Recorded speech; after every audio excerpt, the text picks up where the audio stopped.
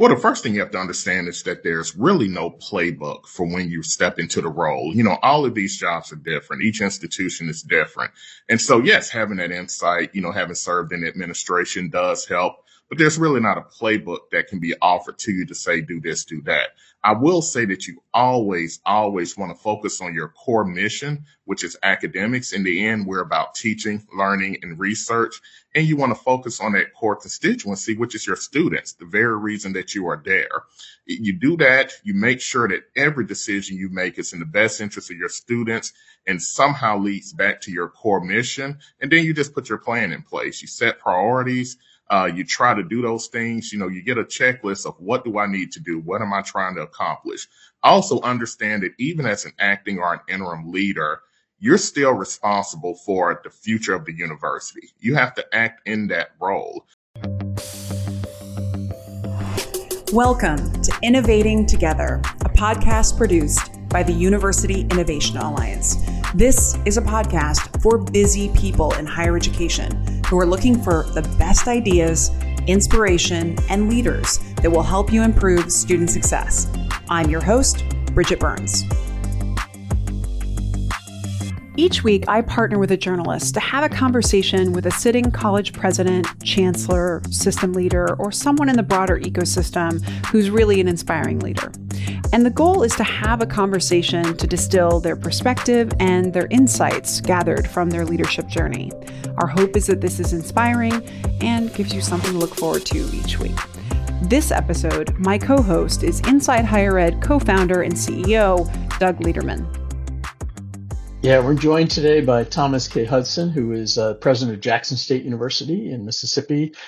He rose to the presidency about a little over a year ago after a period as an interim and having been a special assistant to the president and chief diversity officer there. Welcome, President Hudson. Thank you so much for having me. Well, we're delighted to have you here. And this is, again, President's Day, so a chance for us to really learn from you about what your experience has been. I think it's unique in that you worked very closely with the president, sat on the executive cabinet, and have a sense of the presidency from the outside, and then experienced what it was like to do the interim, and then now leading the institution in a new direction. So I think how we help institutions do that pivot super important, especially given the news that we heard last week about the Cal States. And I think creating a space for us to discuss what you've learned and what advice you have for institutions that are trying to transition into the future rather than kind of focus on the past. So thanks for giving us any insight that you have about your experience. Happy to do it. Thank you so much for having me and for offering this platform to not only myself, but also Jackson State University.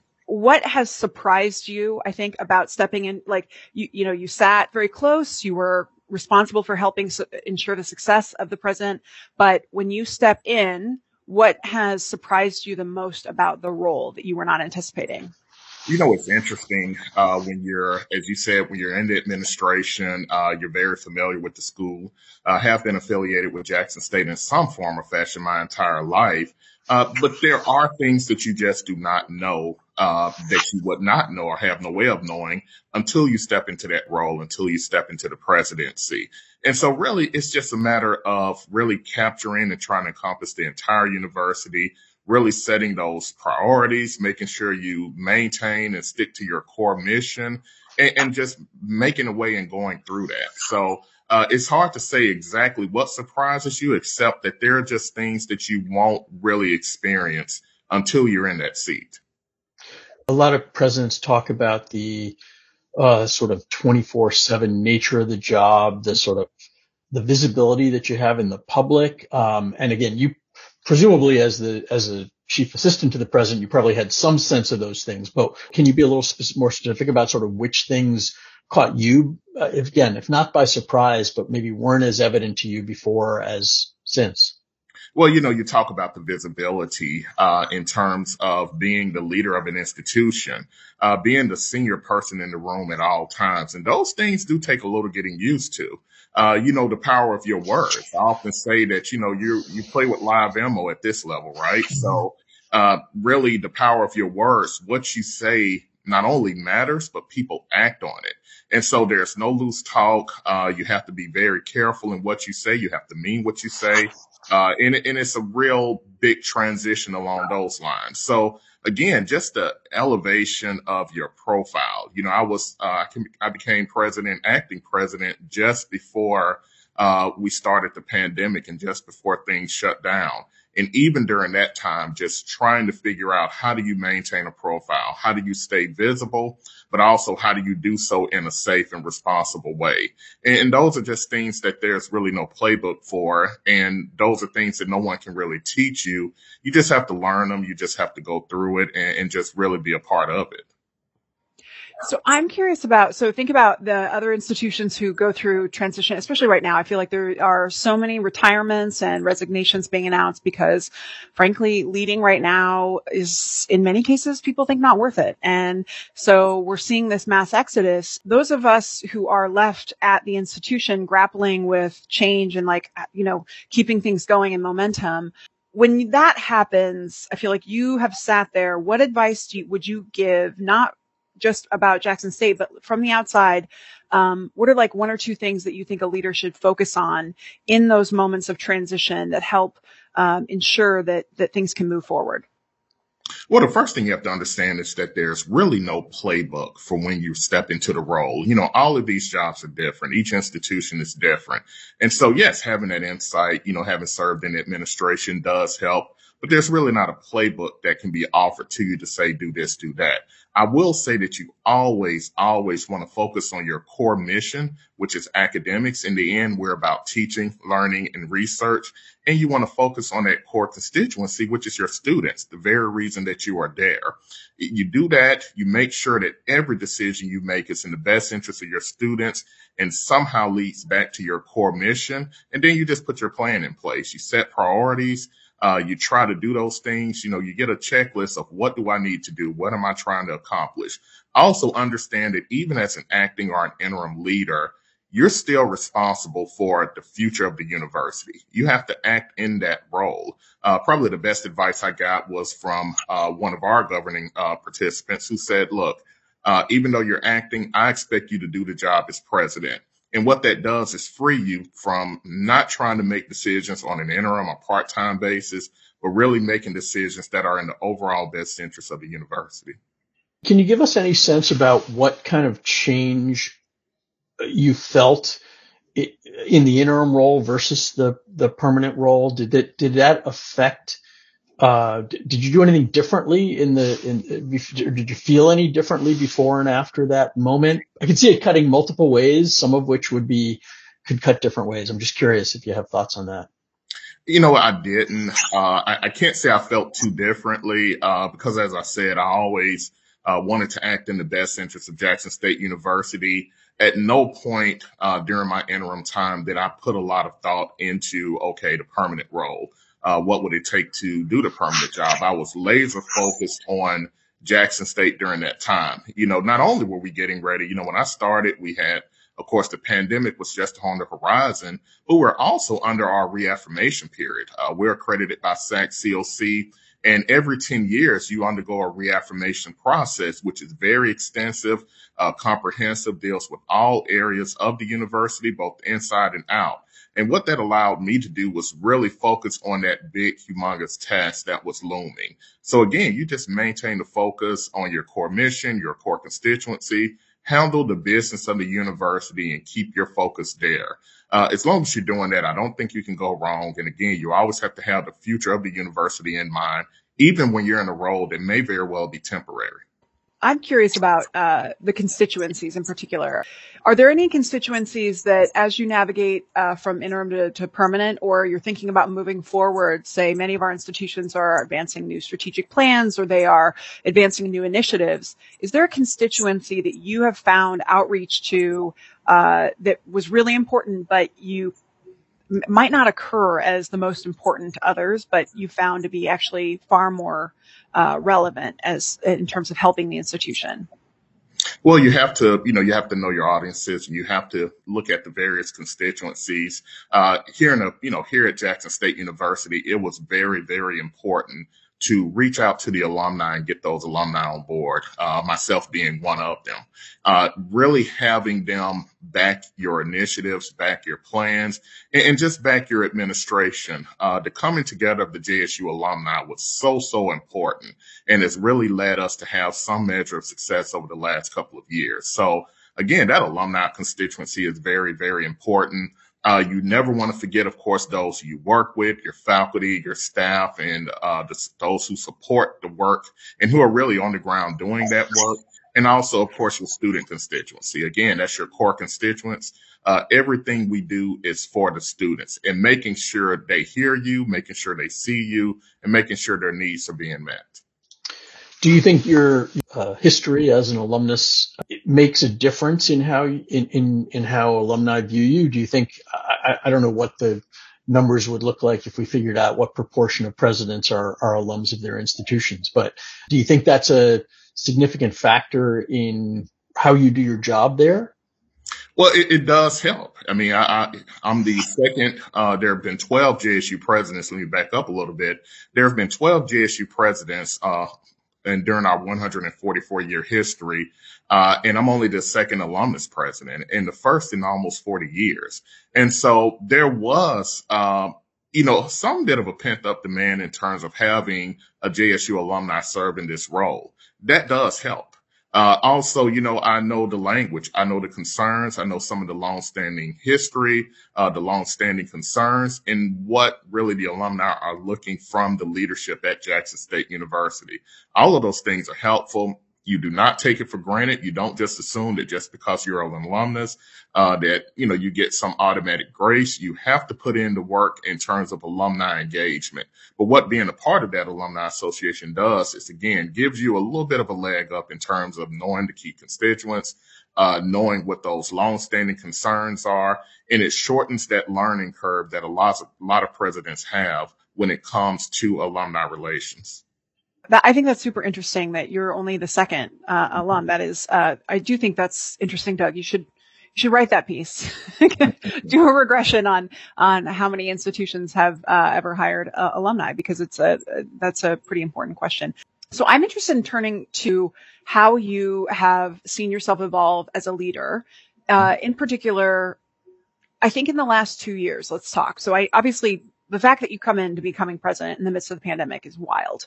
Helping to settle everything and settle the ball has been hard for everyone. I'm curious about, if you think about how you used to make decisions, like say 5 years ago versus now, is there anything that has changed because we've been in this rapid fire, constantly firefighting space?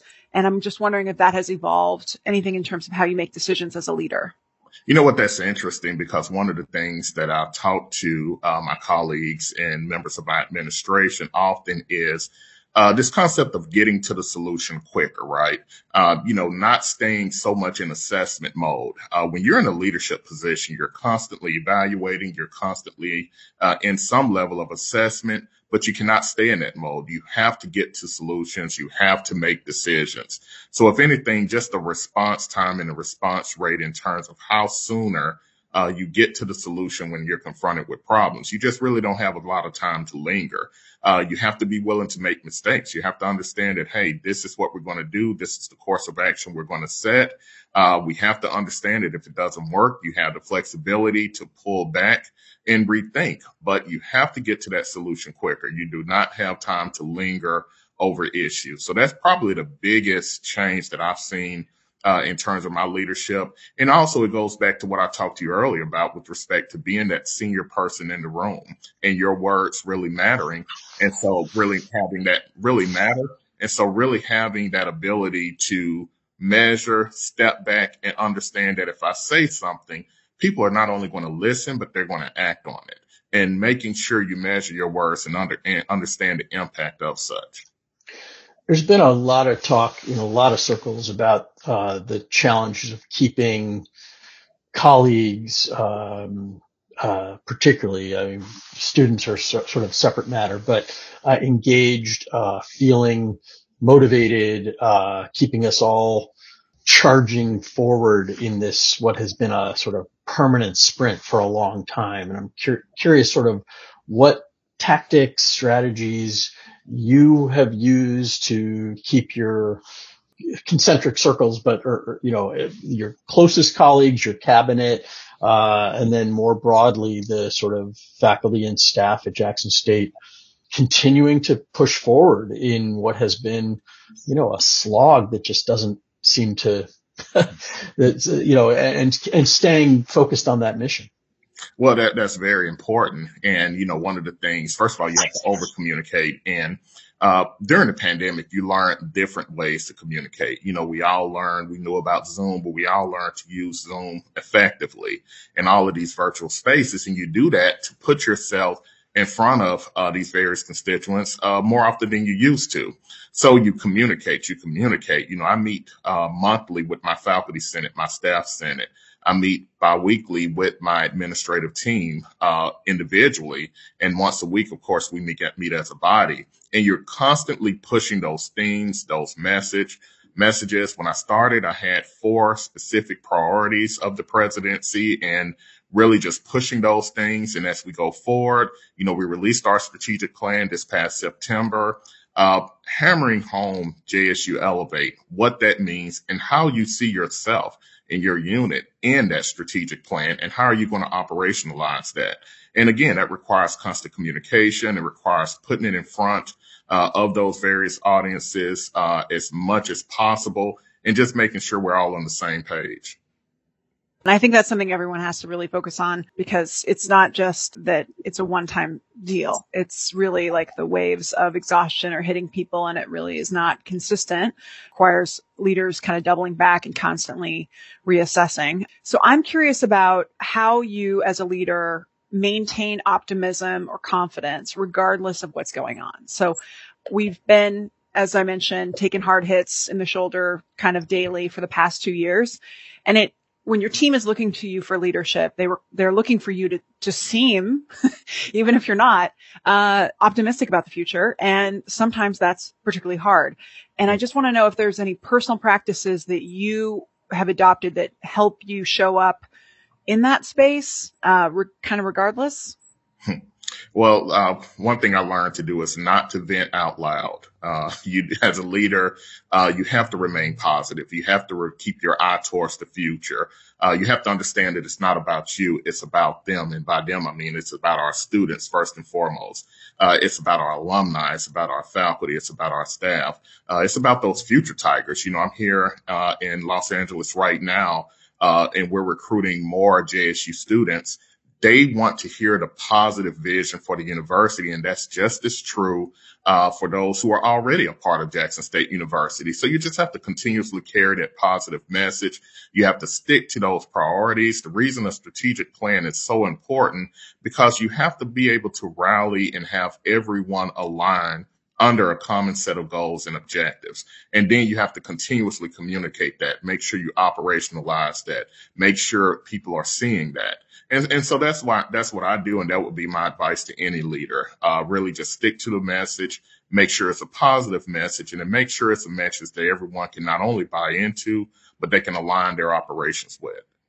So I want to follow up on that I think that that's good advice. Yes, you can't vent in front of your team, but how do you process things then? I'm curious if you have anything that's worked for you. Obviously in our personal relationships, then if you have a partner or spouse, they can sometimes end up having to do a lot of extra work as a free therapist, or they have to, listen to far too much about work. Are there any other practices that help you process, especially if you verbally process and you can't do it at work? Right. And, I'm fortunate to have several presidents, in my network that I can call upon, both current and former. There was a great group of former JSU presidents that I was able to call upon who have done this job before. One of my mentors, Dr. Rod Page, who was former interim president at Jackson State and also former Secretary of Education for the United States. Just a wealth of information and knowledge on leadership, dealing with various situations. Our president emeritus, John A. Peoples, who was the first alumni president to be at Jackson State University. Again, just a wealth of knowledge and information, people you can run things by, and people who understand exactly what you're going through, and just having that home life, that stable home life where you can go and just sort of get away from everything, get away from the moment. You really have to have those things because you do have to be able to talk through and process what's going on in this very complex field and these very complex universities and institutions that we are in charge of and we have to, oversee. It makes me want to go to a question because I think it might relate for you, of a book that you find yourself consistently recommending to others.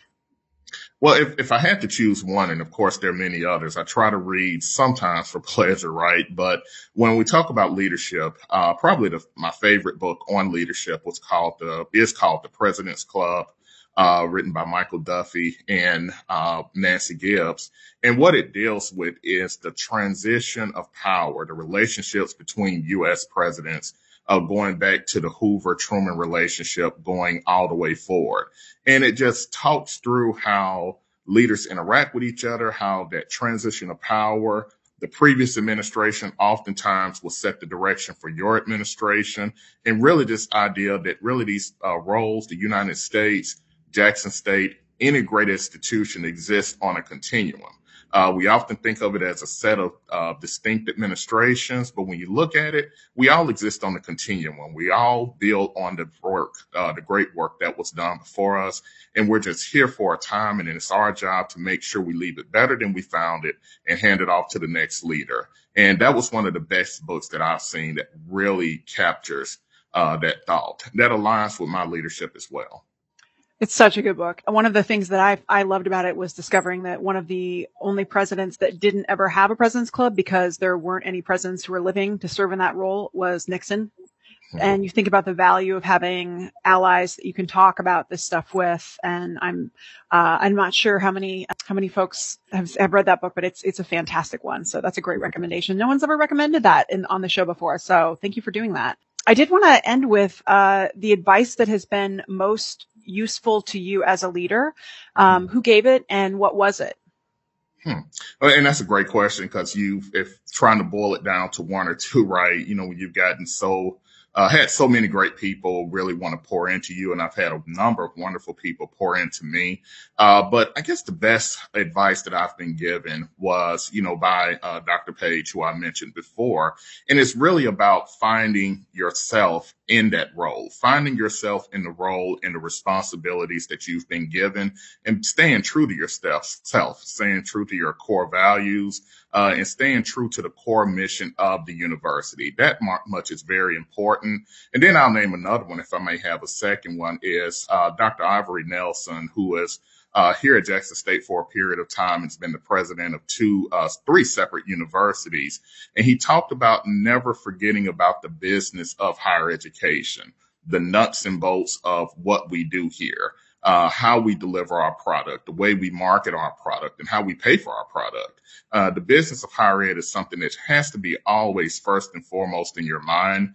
One of the things that I was told very early is, making sure your first responsibility, making sure the university has the resources it needs to act in accordance with its mission. And again, never forgetting the business of higher education. So those are just two things that amongst many that I can name that really help frame my thinking and frame the direction I've taken this role.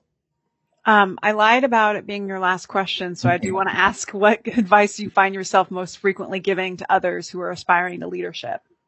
Well, similar, and it's great, again, finding yourself in that role. The core, never forgetting about the core of what you're doing, the core mission of what you're doing and of your institution. Never forgetting those things. And, again, just finding yourself in this role and finally setting those priorities. You have to work under some sort of plan. You have to be working towards something. And it has to be something that that's both known and others can buy into. So again, never straying from your inner core, never straying from the core mission of the institution, having that priority list that others can see and align and work towards. Well, that was wonderful. Well, thank you so much, President Hudson, for being here with us today. Really appreciate the chance to learn about your perspective and especially your advice for other leaders who are navigating transition to lead their institution into the future. So, Doug, I will see you in like 2.5 weeks at South by Southwest. So, folks are interested, we will be having a panel there with President Michael Sorrell. But otherwise, we will see you all very soon. Thanks so much for being here.